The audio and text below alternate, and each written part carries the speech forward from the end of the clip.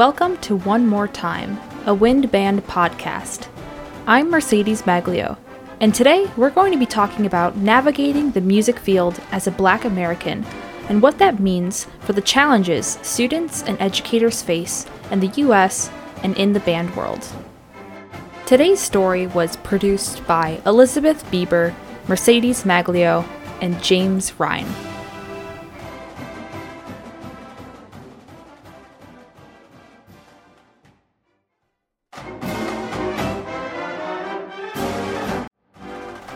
Today, among other stories, Scott Schwartz, the director of the Sousa Archive and Center for American Music, will tell us about James Reese Europe, a Black American jazz bandleader and composer during the turn of the 20th century. James Reese Europe, for some of his friends, would call him the king of jazz. Europe is one of those extraordinary individuals whose musical career and life came to a short end. I think if he had lived longer, I think he would have achieved essentially the same level of recognition that a Duke Ellington received. He's born in 1881, and essentially lives only until 1919. So, a much shorter life than Ellington. He and two other musicians, I think U.B. Blake, a ragtime pianist, and Noble Sissle, singer, a jazz artist, came together largely through Europe. And bringing them together essentially into Europe's Clef Club Orchestra. And of course, you notice we're using the term orchestra. I think it would be safer to call it a jazz band in New York. This is 1910. And essentially, America is at the height of essentially Sousa's music. But ragtime is starting to get everybody's attention. And Europe was a master musician, manager, and opportunist, not in a negative way, but just seeing the lay of land and recognizing how he could build on his desire to create a respected ensemble that met the needs of essentially audiences of color. He was intrigued by the fact that white audience took an interest, but largely because it was new. It was exciting. It had syncopations, and it enabled people to begin to dance. And as such, he began to pull these musicians together to form his orchestra. And of course, U.B. Blake, who we know for his extraordinary piano skills, and Sissle for his texts and his singing, really begin to pull things together. And so essentially, he forms his orchestra in 1910. It's a Harlem ensemble. It's the Harlem Renaissance. Harlem was a mecca of literary thought, of political thought, musical thought, dance thought. I mean, it was an extraordinary time frame of which James Reese was part of, and was very much part of that excitement. So by 1912, he has the opportunity to play at Carnegie Hall, and really, essentially, are ahead of who we normally associate as the first jazz musicians to play in Carnegie Hall. Of course, you've got Paul Whiteman's and George Gershwin's jazz performance, The Aeolian. in 1924. And then you have Benny Goodman's first jazz performance at Carnegie in 1938. So Europe is at least 2 decades ahead of those other individuals. And I think the ensemble was exceptional. We don't have, there's not a lot of documentation. In fact, actually, there's very little documentation on James Reese, which is unfortunate. You get write-ups, short reviews. Of course, the reviews for his ensemble were fairly brief and contrite, as opposed to other white ensembles. That was the nature of journalism. And so, a very popular music ensemble for dancing. And he really begins to make a name for himself.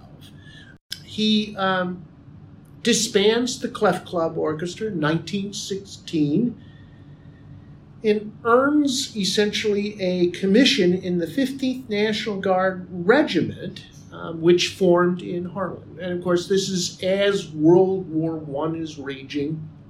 And in fact, when America gets involved with the war, that they enlist. Now, Europe was then ordered, right, because his commanders clearly recognized that James was a musician of exceptional talent, and each military unit needed to have a band, and it just made good sense that James Reese would form one. And ironically, many of the players of his Harlem ensemble also enlisted. So he had a ready source of musicians that he knew and that he knew could perform well. And as such, it was quite an exciting ensemble, and they did play. Now, the ironic thing is that we think of the ensemble that Reese led, and they were referred to eventually as the Harlem Hellfighters. They are sent to be directed by the French. When they weren't fighting, they were making music, and the French really liked American jazz. And they essentially are brought back to the United States, and they are essentially one of the military bands to lead the returning soldiers who come back after the war, and they are essentially leading those troops as they walk through the streets of New York, being recognized for what they had done. Reese died on May 5th of 1919 because he was shot by one of his bandmen over an argument about pay. We don't have a lot of details, and there was almost nothing written up about it. It made just a small blip in the obituaries. Band leader killed by bandsman over salary. A terrible consequence for what I would say is an individual whose ensemble and leadership were quite extraordinary. We don't know much about his upbringing, but he had musical training and a great interest, and more importantly, an ability. And it's regrettable that a situation arose that took his life. I think, as I said earlier, if he had lived a full life, he would have essentially had the same name recognition as Ellington or Charlie Parker or the many other great jazz musicians of color. For this edition of 2-Minute Rehearsal Techniques, we have Dr. Erika Needlinger, Associate Professor and Conductor of the Wind Symphony at DePaul University. Previously, Dr. Needlinger served as Assistant Director of Bands at the University of Nebraska at Omaha, was a member of the Band and Music Education faculty at The Ohio State University, and has also served as conductor of the Nebraska Wind Symphony.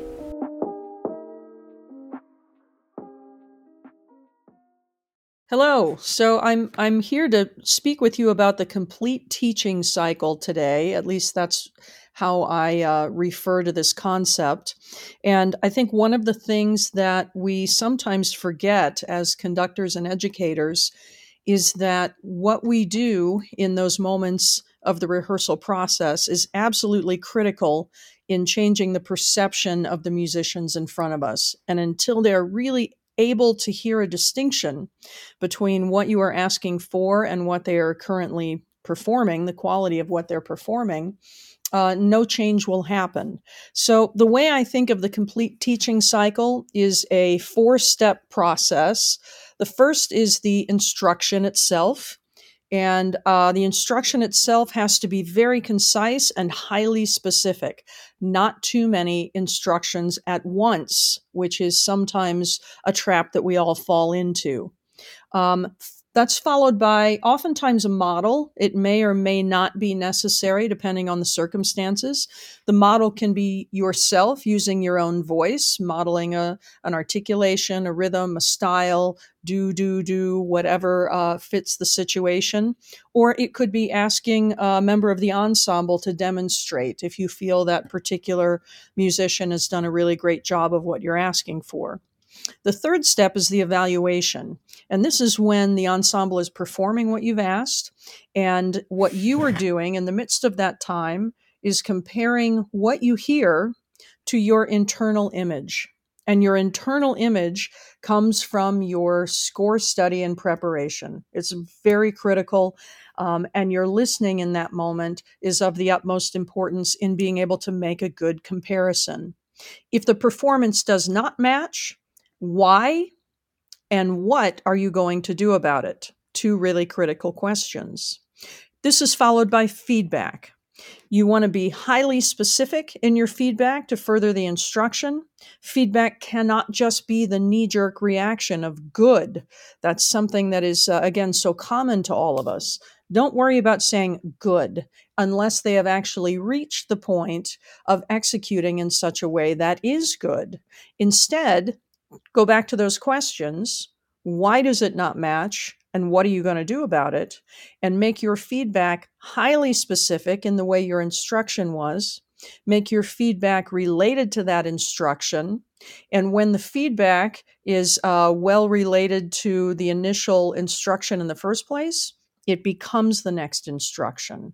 Therefore, you are in a 4-step cycle. Again and again and again and again, until you actually make a difference in what you have asked an ensemble to do. So, for example, if you say, this needs to be more legato, it doesn't mean that the ensemble just immediately knows what that is. You might need to say, more legato, please. Do, do, do, do, do. And then they perform, and you're comparing, and perhaps your feedback is, not connected enough yet. Can you make the back of the note bigger, connected to the start of the next note? And then they go again, and you're in that cycle overall until whatever you have been able to achieve through your feedback and through your specificity of what you're going to do about it actually reaches a point where you can say, good. The month of February is an incredibly important time to pause, reflect, and educate ourselves on the Black American experience. Specifically, we're diving into the wind band lens and how individuals of color encounter a much different experience in this industry. We offer these interviews to you so that in your own learning and unlearning, you apply these fantastic perspectives to your daily life year-round. Today, we have the chance to hear from 3 different Black undergraduate students from the University of Illinois, as well as the Juilliard School. We'll also hear from Dr. Kelvin Jones, Assistant Director of Bands and the Director of the Marching Tigers at Louisiana State University. Sure. My name is Kelvin Jones, currently Assistant Director of Bands and Director of the LSU Golden Band from Tigerland. Uh, just a quick backdrop about myself. I was born in Greenville, Mississippi, the Delta area, as a lot of people refer to it. My mother is an educator. My father is now a retired Marine. So growing up, we lived the whole military track. I've lived in Texas, California, North Carolina, Japan for like very, very brief amount of time, Baton Rouge, Louisiana for the longest stint, graduated high school in Hawaii. From there, I went to Jackson State University in HBCU in Jackson, Mississippi, the I love. From there, I taught for like as an assistant director at this small rural area for a couple of years. Then got my master's degree at LSU. Then from there, I had my own program, taught high school in Louisiana in St. Francisville, Louisiana, school named West Feliciana High School. It's about 30 miles east of Baton Rouge. Then after a while from there, came back to LSU for my doctorate. At that time, I was involved, had a TA-ship with the band department and music ed. So I taught some music ed courses, and I also handled things from a logistical side from the athletic bands and also the concert ensembles, everything in regards to the band department. I graduated, and I was fortunate to earn a job there at LSU as an assistant director, and then worked our way up, if you will, to where I am now as the head director of the marching band. Hi, my name's Ivana. I'm going to be 23 in a couple of weeks, and I graduated in May of 2020 from the University of Illinois. And my previous experience within music was being in concert bands, obviously of various levels, from about fifth grade to my senior year of high school. And then my experience with doing marching band started when I was in seventh grade, and that lasted up until my final season, which was with the Marching Illini that ended in fall of 2019, my senior year. So, my name is Ngo Magrivius. I'm originally from Boston, Massachusetts, and I'm a violinist, and I am in my final year at Juilliard for my undergrad. Hi, I'm Kayla Williams. I am from Tallahassee, Florida. I play the viola, and I'm a second year master's student at the Juilliard School. I actually started playing music in the church. My experience with classical music is kind of different for a lot of people. The first people who introduced me to classical music were Black people, and so that was the face of classical music for me for my first few years, until I joined my youth orchestra at age 7, when I very quickly learned that classical music does not actually look like that around this country. So that was something I dealt with early growing up, definitely sticking out. But I have gotten really amazing opportunities playing different genres of music, which I really love and enjoy.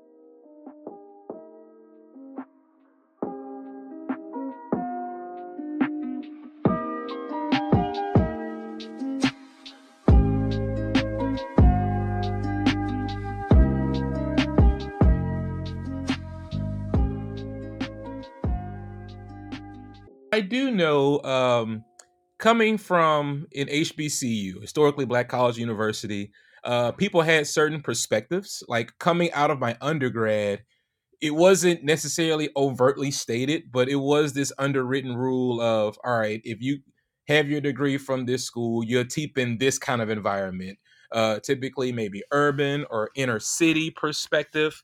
Also, with that, people would look at, oh, you went to an HBCU, and so your musical worth may not be as highly valued as a person who came from a PWI, a predominantly white institution. So, my grandfather, who was a music educator in Mississippi, he just strongly encouraged me, even though I went to an HBCU from undergrad, try to go somewhere else, like a PWI for your master's, so you can have both perspectives.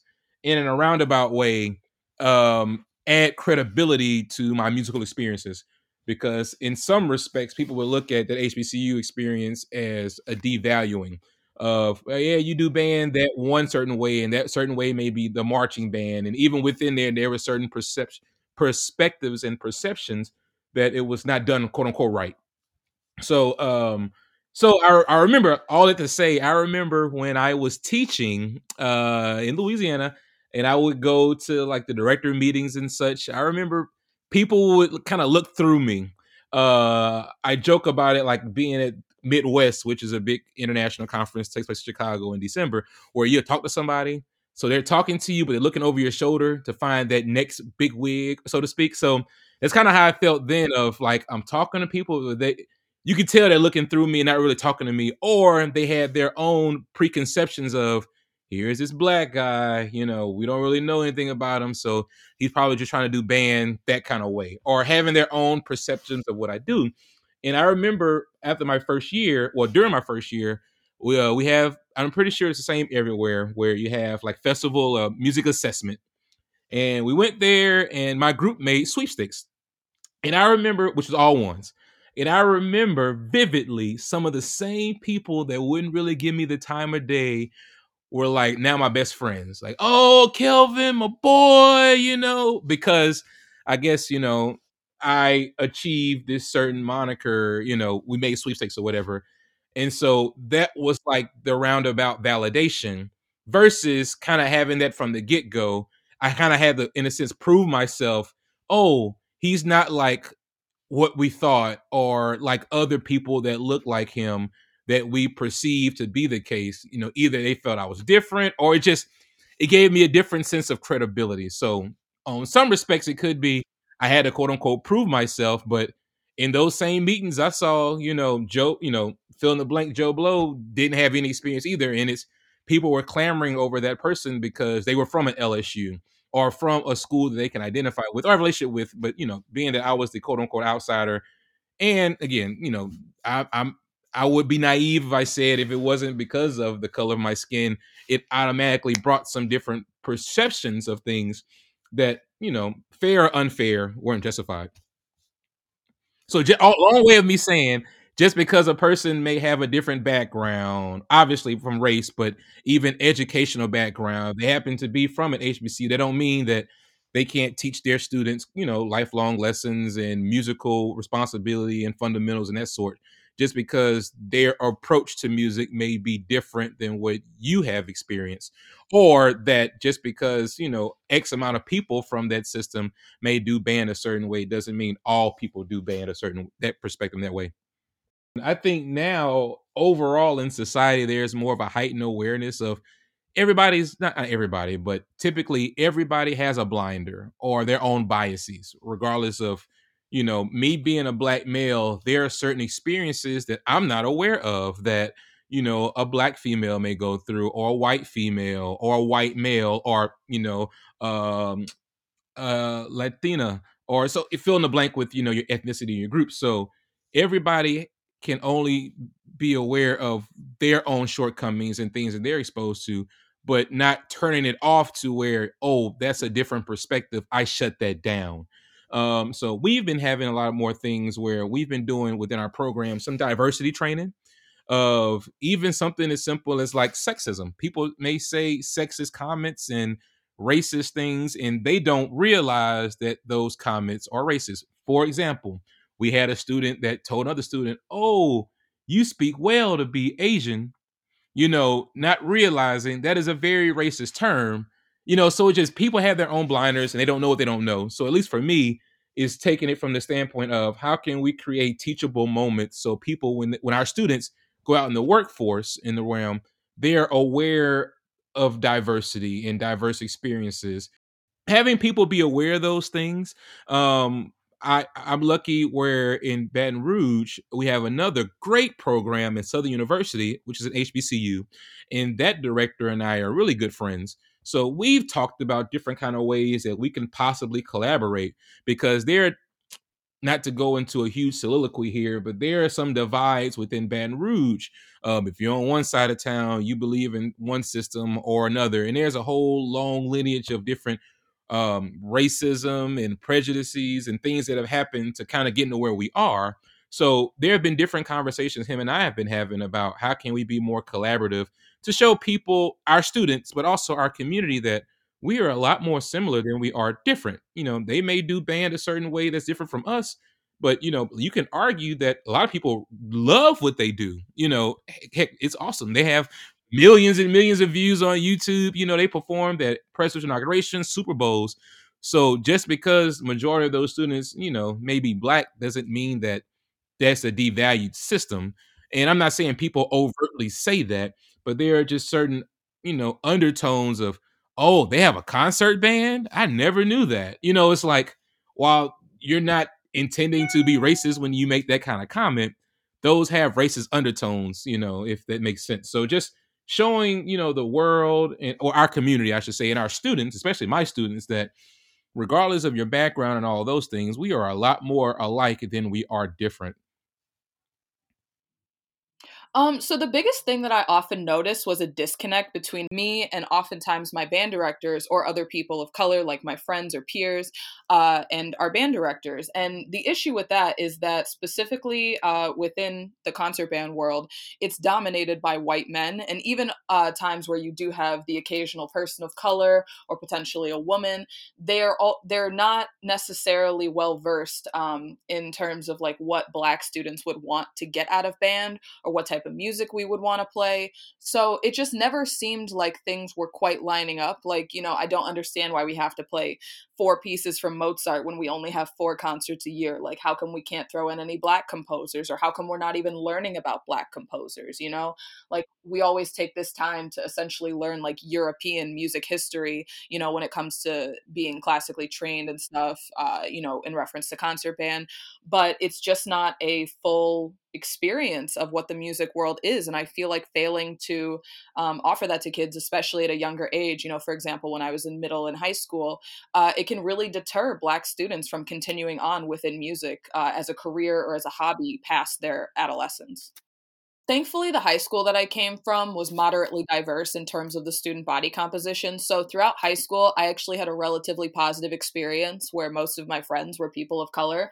And obviously, being a band kid, most of my friends were in bands. So thankfully, my experience with adolescence led me to want to continue in college. However, when I arrived at college, specifically working with the Marching Illini, we have about 400 members or so. And if I had to guess, I would say that probably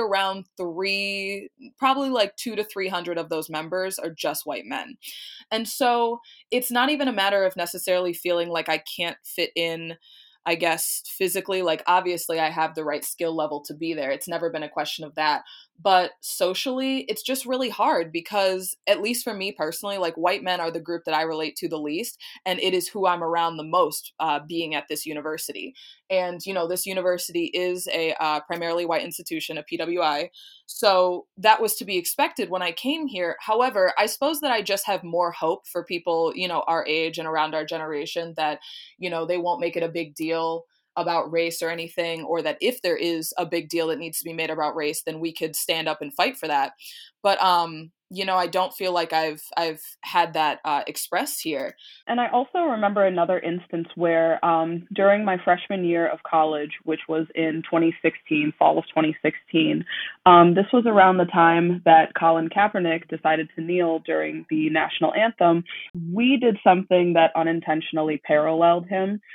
During my particular year, there was a miscommunication between who was deciding when the color guard would kneel and stand during the pregame section of the football game. And we had a miscommunication shared with us to where we were kneeling during the football game for about 2 months or so. I think the last game in October, the last or second to last game in October was the first time where we started standing up. We did a sight ripple in order to stand up, so we were no longer kneeling during the national anthem. But for all of the pregame performances with the national anthem prior to that, in addition to all of the rehearsals, we were kneeling during it. And so it just felt really odd to me personally, as well as some of my friends and peers who were within the section, that it was around the same time that the Colin Kaepernick situation was was happening. And, this was in reference to, quote unquote, supporting the troops and the Black Lives Matter movement. And we just felt kind of alienated in the situation just because we didn't really understand at all why we were being told to suddenly change something that we had been practicing for the majority of the time we'd been at band already, because, it's mid-October by the time we're just getting this seemingly random change. But, considering the climate surrounding just sports at that time, with us being at a football game, and also the racial tensions in the country with Donald Trump being elected later on in the year. So it was just a very confusing situation for a lot of us, and we just don't feel like the reasoning was communicated appropriately to us, and we just felt very left out, because we felt like if that was a decision that was made in reference to the Black Lives Matter movement or supporting the troops or anything like that, since we were the ones who were actually experiencing kneeling during the national anthem or not, that we should be involved in the decision making. But obviously, this, again, as I said, was just a miscommunication. However, that doesn't change the fact that we still felt the way we felt at the time. And, I don't feel like it was an act, obviously, at all of intentional racism. However, I do feel like it was unintentionally non-racist. And as we are trying to continue to better ourselves, not only for Black people, but other people of color and other marginalized groups, we do want to watch out for that stuff that is seemingly not blatant anymore. Yeah, definitely. I've had so many positive memories at Juilliard. I guess I can start with getting in. That was one of the best days of my life. It had been a dream of mine to go to this school since I was pretty young. And finally that day came, and I remember my mom and I were in our kitchen. And we just both fell on the ground and were like screaming and stuff when I opened the acceptance letter on, I think it was March 24th, 2017.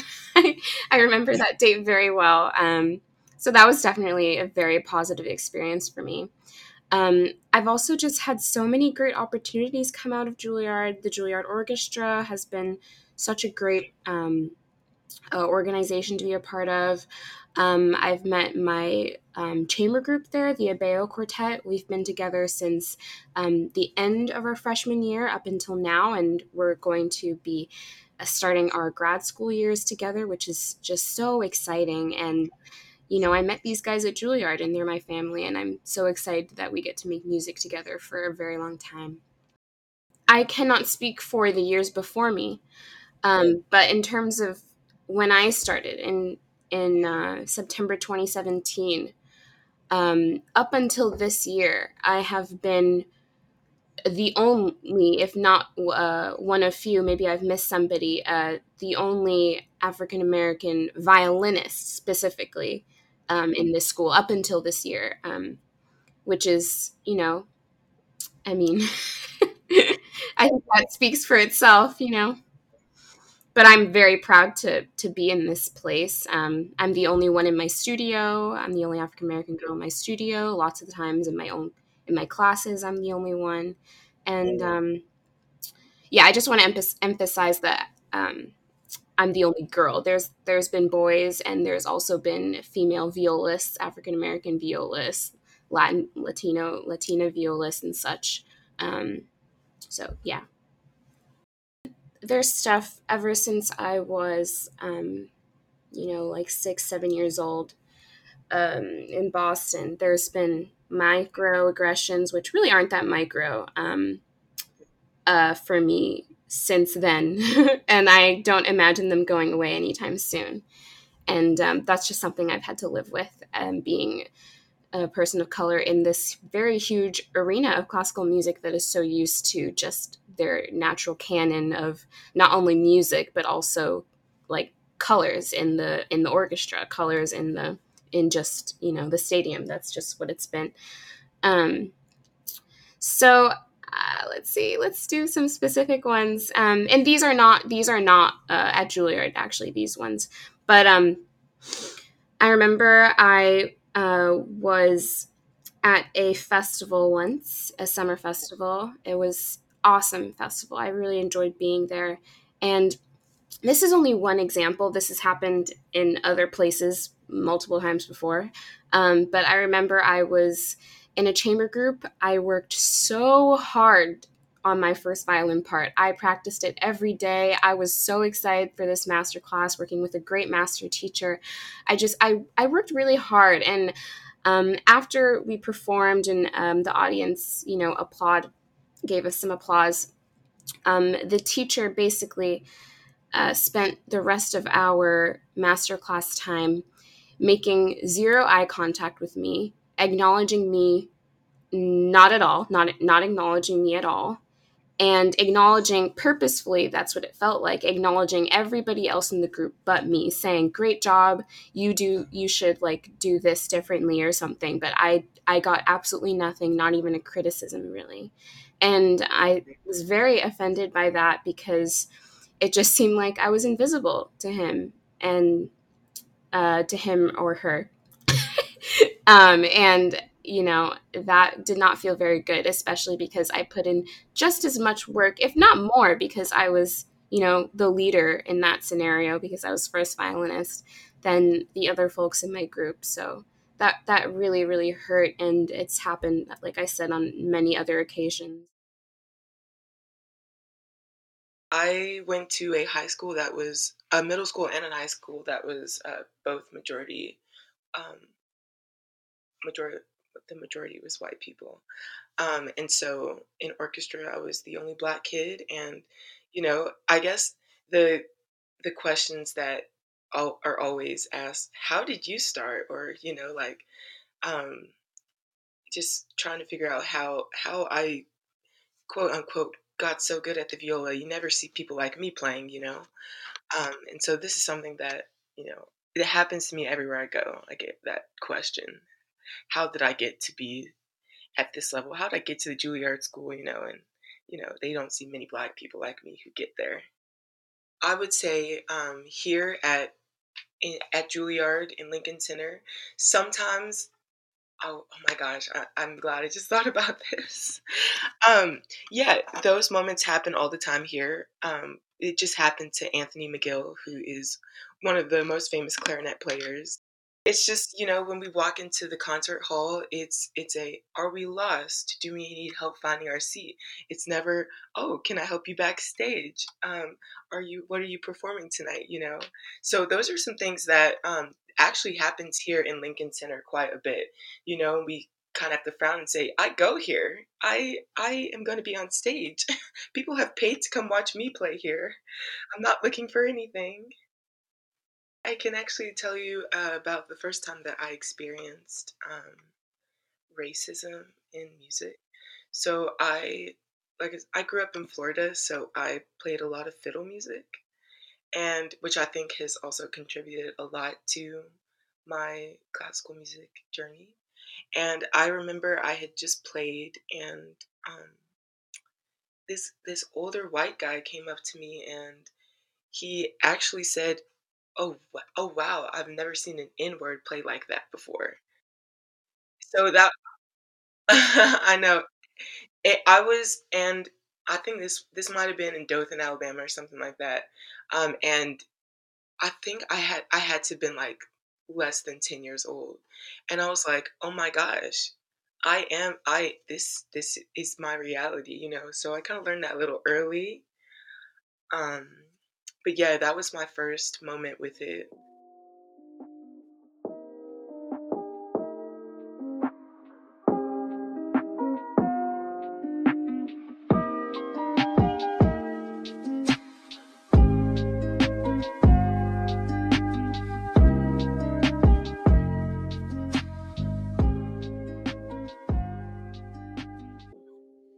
Yeah, that's a really good one because a really good question. And I don't have this is the number one thing you could do to fix it and everything would be great, right? But there are a multitude of things just off the top of my head. Like I know with equity, it's like with resources.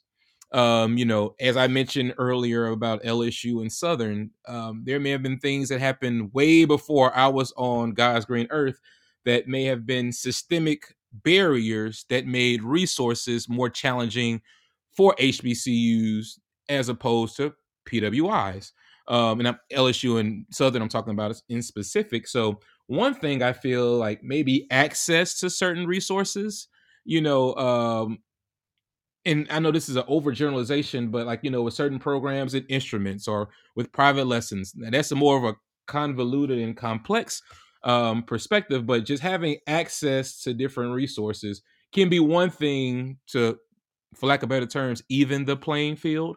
Even though I feel just overall HBCUs, like, they have a great thing going in regards, and I say that because I'm a product of one, where there's an entertainment value, there's crowd appeal, passionate fan base, whereas where I'm over a program now, we have some of those same things, but it's largely rooted through how our football team does. In regards to just that innate passion, like people love our band, but it's not like it's in addition to how well our team does. Maybe in a lot of respects to Illinois, just from the histories, maybe before Lovie Smith, of people that come into the game to see the band and then they're leaving. We don't have that as much here, but that was definitely prevalent when I was in school at Jackson State, where it was about the band, and the team wins. That's lanyap. That's cool, but the band is the main event. So um, there are a lot of, all to say, there are a lot of great things going in that regard, but I think just having more access to, like I said, resources and bigger picture of people to see value in what those programs do, not having the elitist perspective of, yeah, that's them, but we're different. Like, there are a lot of great things we could take away from HBCUs in regards to marketing, branding, showmanship, entertainment, like all those things. I would think that any program would love to have with theirs. Like, I would love for, we do a pretty good job here at LSU, but to have that kind of perspective of the marketing of how, like, our colleagues down the street at Southern do, like, that would be great. But for some people not to have that elitist perspective of, it's just them and that only works for them, or that kind of thing, and then shutting off from more so being collaborative of how we can learn and work together with one another. Again, we may do things differently. How we run our program at LSU is different from Illinois, Ohio State, Michigan. Fill in the blank with any major program. That doesn't devalue what they do, but at times people try to devalue what HBCU programs do because they are different, and that's unfair. Exactly. Like, and I think that that's another problem, is that specifically non-black people continue to ask black people, as if we're your Google or your Bing or something, what should we do to fix your problem? And it's like, well, first of all, you need to go ahead and change them pronouns, sir, because it's not a your problem. Black problems are everybody's problems, just as black history is everybody's history. Works the same way with, Asian American people or Latine people or indigenous people. It works the same way. These problems are everybody's problems. It's just you have to acknowledge them as everybody's problems. And that's the biggest issue, because if you continue to just ask black people, like, well, what are we going to do? What are we supposed to do? You're continuing to ask the same questions that we've been giving you answers to for years. You just continue to ask because you're not satisfied with the answer that we give you, because it doesn't fit into your, like, hegemonic world of having whiteness be the standard and have it be like, what's at the top of, all the choices that we make or anything like that. So I don't know. You're right. You're holistically right. That question itself shouldn't even be a question. You should just know at this point. And you know what I really hate the most is when non-black people are asking us, well, what's ever good enough? What's ever going to be enough for you? And it's like, realistically, nothing, because the more we ask for, either the more you decide to take away or the more benefits you decide to give to a group who wasn't us. Like, just because, like, let's say, for example, during Black History Month, it's our birthday, right? In this particular case, let's just give that example. That's like giving, the first piece of cake to a different person at your own birthday party. Like, you should have the first one. It's your birthday, and it's not even just during Black History Month, but it's like anytime we need something or we want something. I feel like our people have endured enough in this country and still continue to endure way too much. I don't think it's too much to ask to include Black history in American history and stop separating the two as if they're different. This country was built on the backs of Black and Indigenous people. Like, there's no other way to put it. So I don't understand why we're separating those histories from what, US history is. And it just decreases the general knowledge that people have available. It increases the likelihood for racism and microaggressions to occur because people don't understand. the more you realize, oh, hey, you know what? Maybe it's not just that Black people are quote unquote lazy, with that stereotype. Or maybe it's not just that, Black people want to fight all the time. Maybe they're angry about something that we did. Like, the more you learn, the more you're able to understand like why we're asking for the things that we're asking for. And again, I don't think it's that hard to ask for basic human rights and to be granted those. But for some reason in this country, it is. And that's embarrassing. I know that Juilliard is trying to do that right now. Like, I've been in 2 cycles that have showcased women and also people of color as, it's only one piece in the program at this point, at least the 2 that I've been in. But, it's something. It's something. And, I think that's a good step in the right direction. I forgot to mention one. I'm just going back, microaggression, which is not that micro, that I just wanted to speak about. When I was younger, I was playing at some concert or benefit concert of sorts, and I was with this person, older white man, who said to my mom that she should bow down at his feet for allowing me, into his organization. Yeah, it's very wrong, very dehumanizing to say something like that. And it's really hard because I was super young back then. I was just starting to get some really great opportunities, and it's hard. Like, do I say something and then risk my leaving this organization?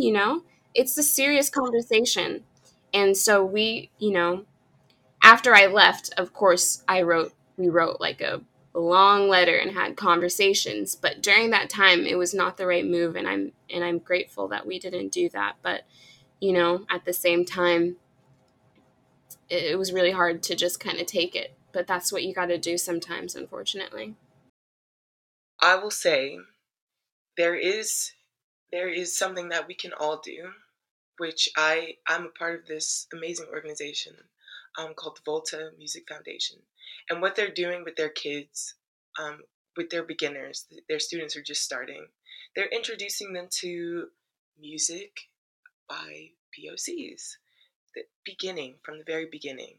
That's how we can start. It starts at a young age. You know what I mean? I don't know, if we could just instill that, there is way more culture in classical music than we've been made to think. I think if we could just insert that into our youth's education from an early start, then we will be covering a lot of ground. So that's something that I've kind of found this year, is that we can do it with the repertoire that we teach our young kids. How do things become classics? They're played over and over again. So it's our job to make these pieces classics, which, yeah.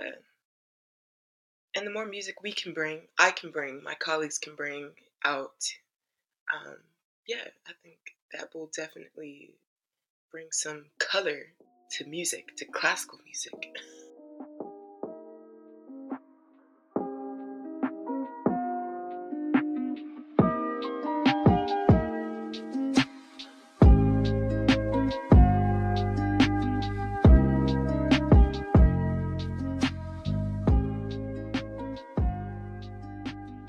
It is twofold, because if you look at history, just here in the South, you had obviously, slavery, hundreds of years ago. Then after that, you had segregation, civil rights, Jim Crow. So it was almost predetermined or predicated that the Black programs, you do your own thing, because white programs they don't have that access to resources. They don't have that chain of collaboration. It was, you do your own thing because we're going to do ours. Like that separate but equal type of philosophy. So just historically, there's been this systemic build of we do our own thing.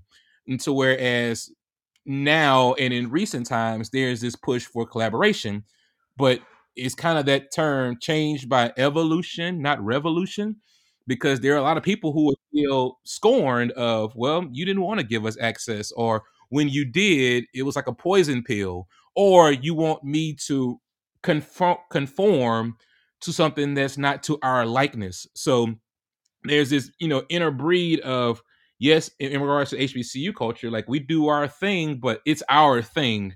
We don't want to dilute that or change it to be something that we aren't a part of or doing. So I say that because I can understand where certain programs and certain directors or certain people may feel there may be some, just based on history, um, disingenuousness going on with that. So, all right, we can collaborate, but what's your MO? What's your motive?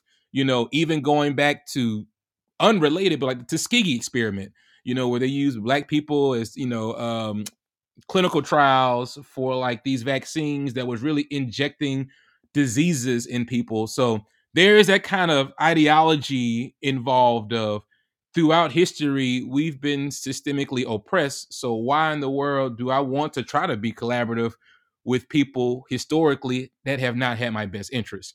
Now, I'm not saying that's the case now. I think there is a whole lot more goodwill happening versus ill will, but you still have those perspectives that have taken and happened over decades to try to then, conform to a different perspective. So there is a two-sidedness to that, of being aware of the historical ramifications while also trying to right the wrongs, but being inclusive and collaborative.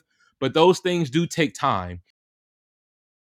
I can't say that I've had, off the top of my head, it's not that I've had every single experience in music be bad, but I just want to say that I can't think of something off the top of my head in which I had a positive experience in music in relation to me being Black. And I think that speaks enough for itself, because if I don't feel like I can say, oh well, we had this really good lesson on Black history composers and it's taught me a lot about classical the history of classical music in terms of Black history, but I also don't have anything to say like, oh well, we did a show with primarily Black artists and that was a great time and stuff like that. Like, I don't have really any of those memories, and I think that itself is a pretty big statement. I think it comes down to, this is not an easy task, but what has to be done is every individual has to do their homework. They have to read, educate themselves on unlearning unconscious bias and such, and learning it, and then learning what exactly that is, because it's unconscious for some people. Sometimes it's not, obviously, but and then trying to fix that, because that's a lot of what affects us day in, day out. And we go back to what happened this summer with George Floyd and countless other names, and that is quote unquote unconscious bias to a max. And so, and it happens to us every single day. So just working to unlearn that is extremely important. And I think that our institutions can help facilitate that, but the problem with that is that it has to be facilitated by the right people. So you can't just hire another white woman to run the diversity police program, like these crazy names. You need people who are actually trained. You need people of color for this sort of thing, who understand what their students go through or what their employees go through, to help facilitate these discussions and these seminars and such. You can't just hire somebody who hasn't had this experience their whole life. So I think that's extremely important. I also think that introducing music by Black and POC composers is key, and it needs to be a part of our canon, because right now, as I'm sure you know, Mozart, Bach, Beethoven, all these guys, they're who we focus on. Dvorak, they're who we focus on. But we forget about Chevalier de St. George. We forget about George Walker. We don't learn about these composers, and that is a real shame, because there's lots of rich history that goes behind what they did. And You know, and it's just a shame that that music is only resurfacing right now because we had to get a few more people killed this summer. That's really not what it should be like. So it was a wake up call, and a very, very unfortunate, shameful wake up call. But I think that just needs to be a part of the canon. We got to make it normal for the young kids to hear about these composers. The thing is, we live in a world where everyone is it's all personal. Everything's personal, and so I'm encouraging my friends to really look outside of themselves, you know, and take a look at the bigger picture and listen to their friends, listen to their stories, and don't invalidate your POC friends, because we're speaking truth here, you know, and it's been a long time coming, you know. So I would just say, continue to educate yourself. They should continue to educate themselves, you know, and contribute to our community, you know.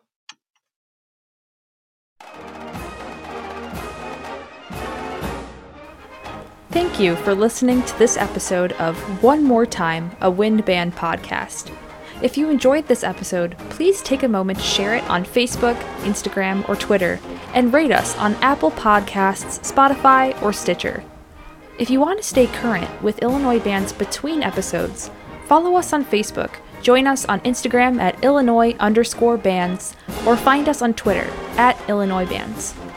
You can always check out our website for more information, www.bands.illinois.edu. The executive producer of this episode is Dr. Anthony Messina. This episode was hosted and mixed by Mercedes Maglio. None of this would be possible without the Illinois Bands faculty, Stephen Peterson, Director of Bands, Linda Morehouse, Senior Associate Director of Bands, Elizabeth Peterson, Associate Director of Bands, and Barry Hauser, Associate Director of Bands and Director of Athletic Bands. Illinois Bands is part of the School of Music at the University of Illinois and the College of Fine and Applied Arts. We would like to thank Scott Schwartz, Dr. Erica Needlinger, Dr. Kelvin Jones, Ivana Owana, N.G.O. McGreevius, and Kayla Williams for their contributions to this episode. We hope you will join us for our next episode of One More Time, a Wind Band podcast.